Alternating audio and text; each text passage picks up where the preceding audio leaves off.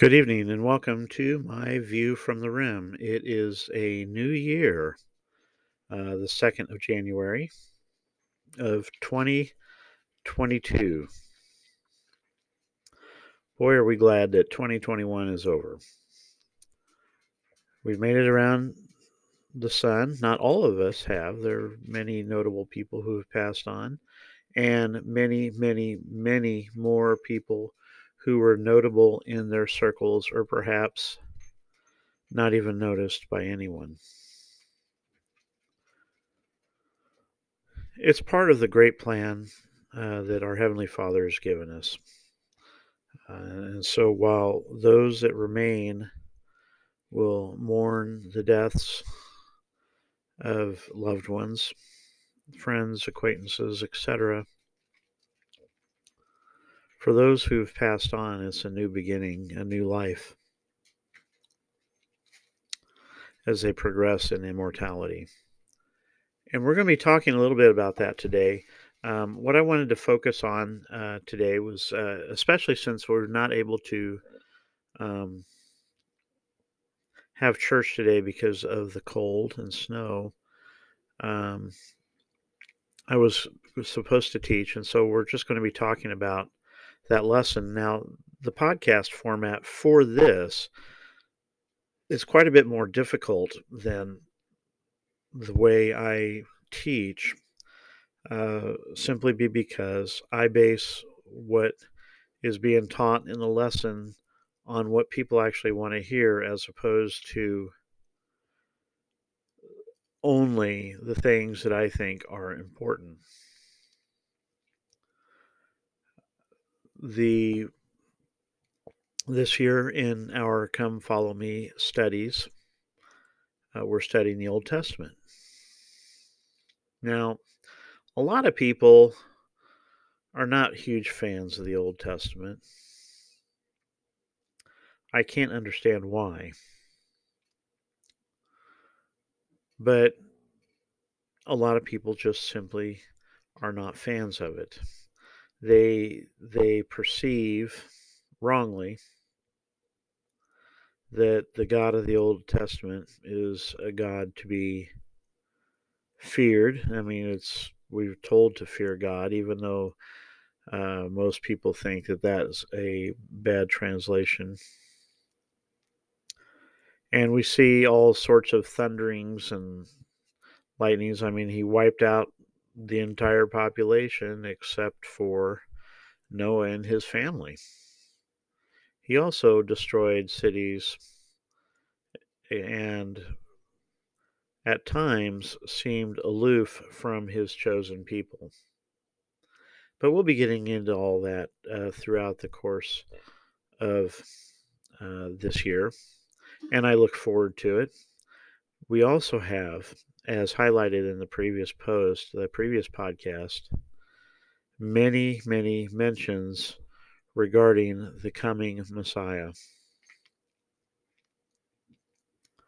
Isaiah, the psalmist, Micah, Hosea, many, many prophets. In fact, I think that one of the common thread, and this is what I'm going to focus on today. I hope that that you, if you are actively engaged in Come Follow Me as a member of the Church of Jesus Christ of Latter-day Saints, or just interested in what we are learning and teaching, that I'd love to know what it is that really stood out. And so what we're going to highlight in the next few minutes is some of the things that stood out to me. And so we're going to begin. So just for the record, this week's lesson was on the book of Moses, chapter 1, and the book of Abraham, chapter 3. Now, for those of you who are not familiar with the Church of Jesus Christ of Latter-day Saints scripture, these two books are located in what is called the Pearl of Great Price. Moses, in particular, is part of what is referred to as the inspired version of the Bible. And what it provides tremendous insight through the revealed word of Moses in particular, and as he compiled the writings and the histories of his people. Now, most people acknowledge that the first 5 books of the Bible were written by Moses, and obviously Moses was not at hand to witness, well, in mortality, to witness the creation of the earth, to witness the events leading up to the flood, and the events leading up to Israel being enslaved in Egypt. All Moses could speak of from personal experience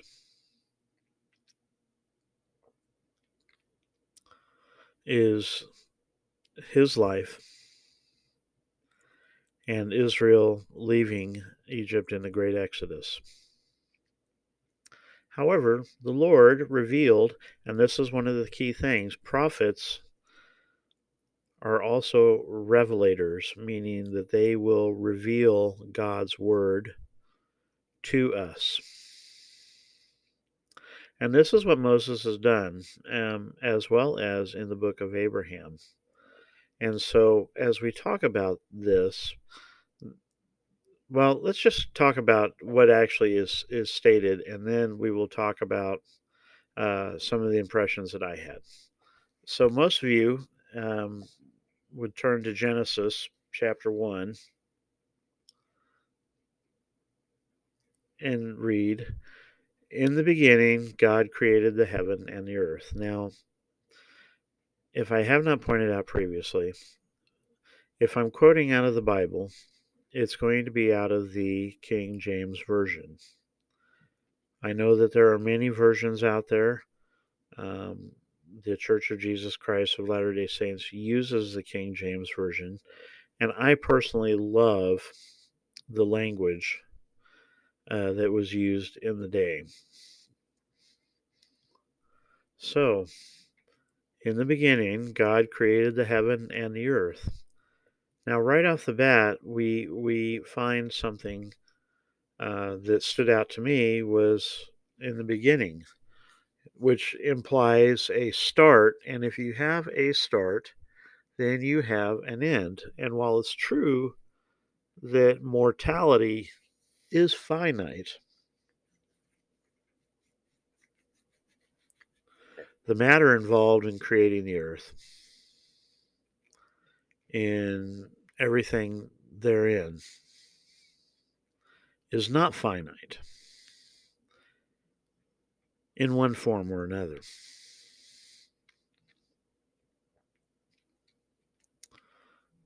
God himself has no beginning and no end.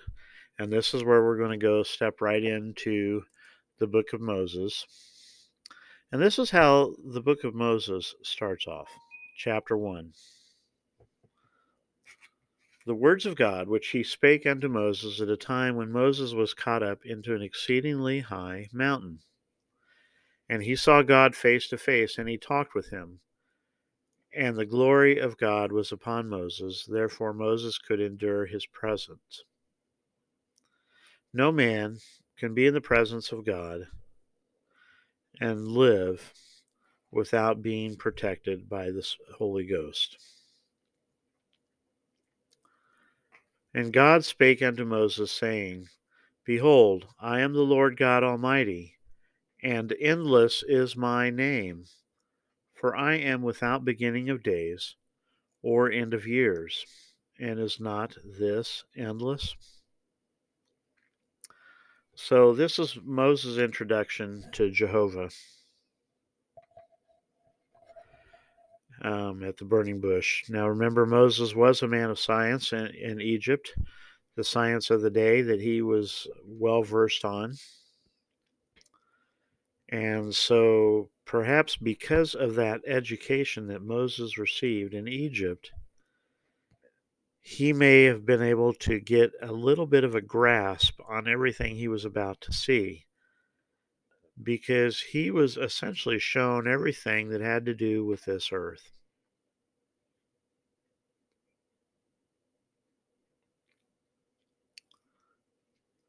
to give him understanding of it.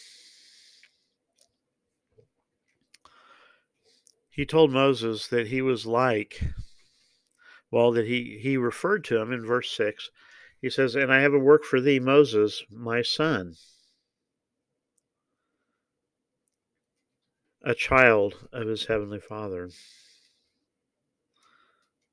And thou art in the similitude of mine only begotten, and mine only begotten is and shall be the Savior, for he is full of grace and truth. But there is no God beside me, and all things are present with me, for I know them all." It's hard for us to grasp the concept of eternity. Well, when I say us, of course, I can only speak personally about me. There are times that I do catch small glimpses of it, but they are indeed very small. We are raised here in mortality in a world of finite capacity, it seems. Of course, that's not actually the case, because the laws of nature are eternal, and they are controlled and used by God. He used the laws of the universe to create our world. He used the laws to set up the plan of salvation, which is how we are able to return to live with our Father in heaven.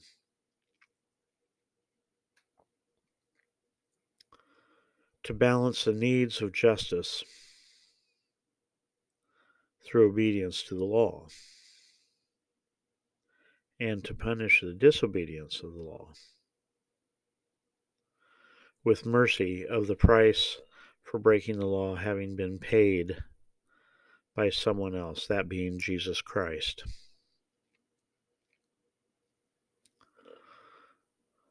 So Moses sees this grand vision,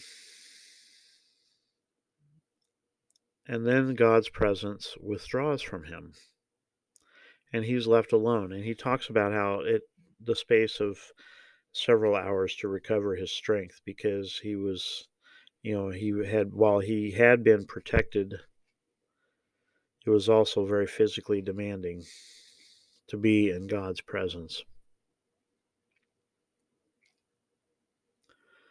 Satan then appeared to Moses, and of course, you're not going to find this in Genesis. This is the revealed word in the book of Moses. And Satan demands that Moses worship him. And Moses looks at him and says, "Where is your glory that I should worship you? I've seen God, and I could not stand to be in his presence without his Spirit protecting me. But where is your glory? For you have none." And Satan tried to say, "No, worship me, I am God," etc., etc., just like he did a very similar event with Jesus Christ immediately after his baptism.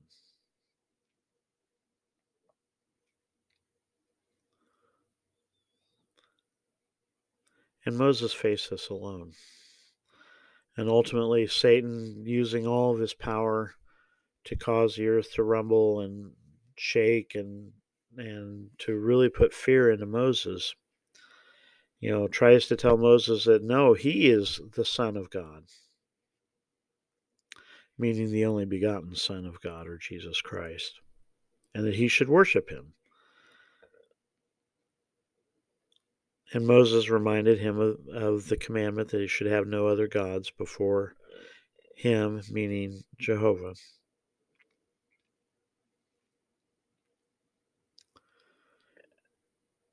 And he told him to depart. And ultimately, by calling upon the power of heaven, Moses commanded Satan to depart.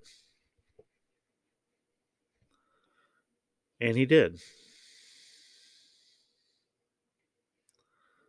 And God's presence returned. And Moses was able to see even more things.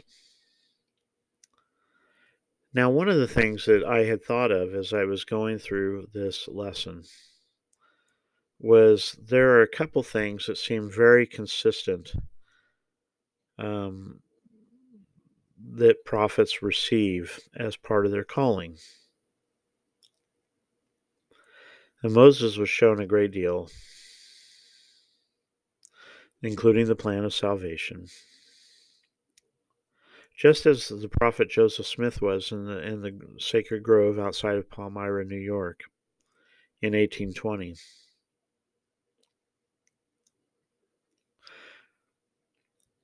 When he saw God the Father and Jesus Christ.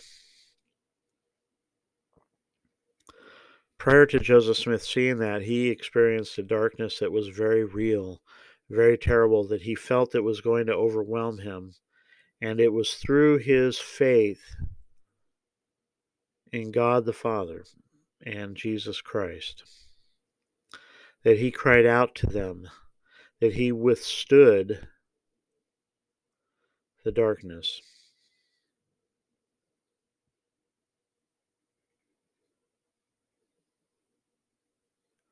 To be relieved, as was Moses. And I think that this is opinion, warning, opinion. I believe that this is a common trait with all prophets who are called to lead in an era. That they have to, perhaps not physically face the devil, but they have to be tried and refined and purified and sanctified to be able to withstand Satan's power. And that they are given to know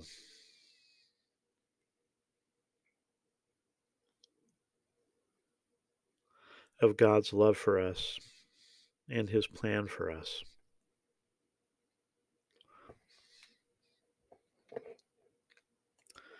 And what was God's plan for us? In Moses chapter 1, verse 39, it says it very simply. For behold, this is my work and my glory, to bring to pass the immortality and eternal life of man.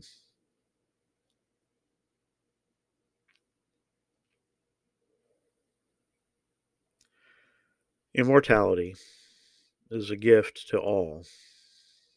But you notice that those two things are spoken of as being separate and distinct. It's because they are. All will live again. We talked about that in my Messiah podcast. Adolf Hitler, Cain, all will be restored in a resurrected and perfected body.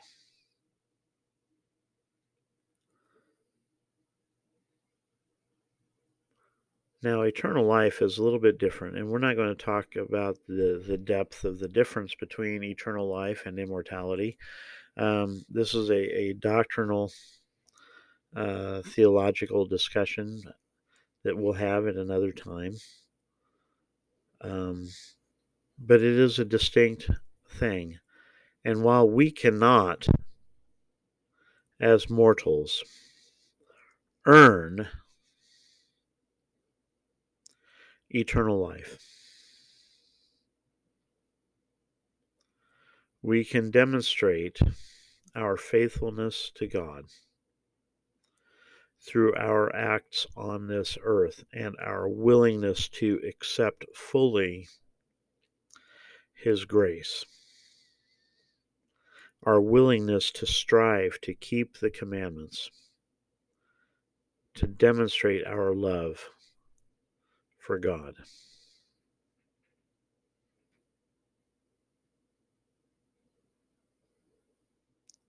But again, it's not something that we can earn ourselves. Christ pointed out that even if we come here and we do everything that we're supposed to do, we're obedient and such, we are still at best counted as unprofitable servants. It is only when we willingly and completely submit our will to the Father's will. And when I say that, I don't mean that by strict obedience, except for this: that we choose to obey because we want to, not because we have to. And there is a difference. Obedience to the law, because of a threat of punishment, is, well, it's coercion. Some people may say that we are enslaved to the law by doing that. However, willing obedience, because of our love for God, because of our gratitude of what He has done for us, is a completely different thing. Where we choose, just as the Savior chose to bend His will and to obey His Father's will, to make what Father wanted Him to do, what He wanted to do. I can't really speak on that enough, because it is the Savior Jesus Christ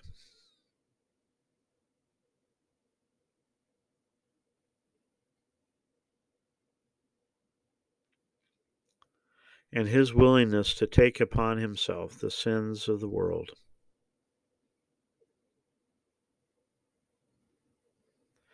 who has made it possible for us to choose in this lifetime and beyond.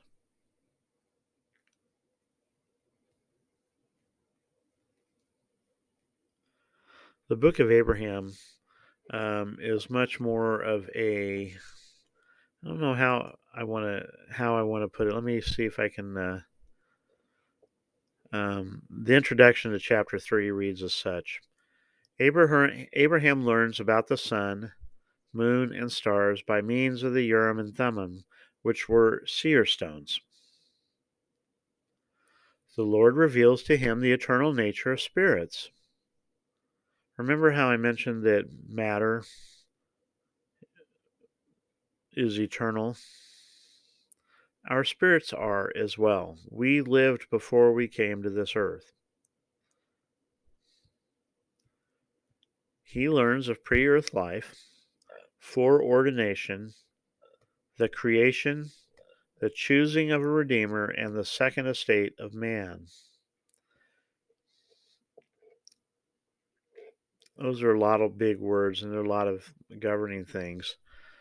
I will attach a link to a song that we were going to sing, actually a couple songs we were going to sing that are songs that sometimes will scare people when people actually read the lyrics, which people often do not. But I'm going to post them anyway. One of them was If You Could Hie Unto Kolob. And the closing hymn today was going to be Oh My Father. The first song written by W. Phelps, who was an associate of the prophet Joseph Smith. And the second was written by Eliza R. Snow, who was the second General Relief Society president of the church, the Relief Society being the women's organization. Back then, it literally was a relief society where they coordinated the storage of farm stuffs and things, and then meted them out when the time came. But the Lord revealed to Abraham that Abraham was one of those choice spirits that was sent, just as all of us are, by the way. When I say choice, I'm not trying to single out somebody and say that I'm not trying to say, well, yes, everyone is special. And so how does that distinguish you? Well, it's simple. You're an individual. I'm an individual. And because we are individuals, we are all special and unique in our own ways. We were chosen to come to earth at this time for a purpose. Whether or not we can ever figure out that purpose in life, I don't know. I still wonder why I was sent out to Twin Falls, Idaho. Why God called me out there. To this day, I wonder about that, and I suspect that I'm not going to know until I leave this life.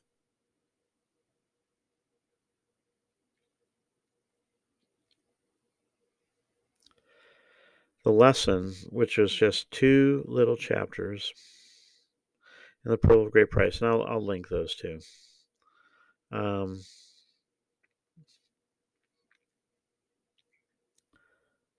Such a massive topic to not even be able to discuss in the 25 or 26 minutes that I've been discussing. But I just wanted to give you a glimpse into it. One is that, in my view, not doctrine, is that most prophets, when they are called to be the Lord's prophet, seer, and revelator on the earth, that they've all probably at one time or another had, probably on a lesser scale,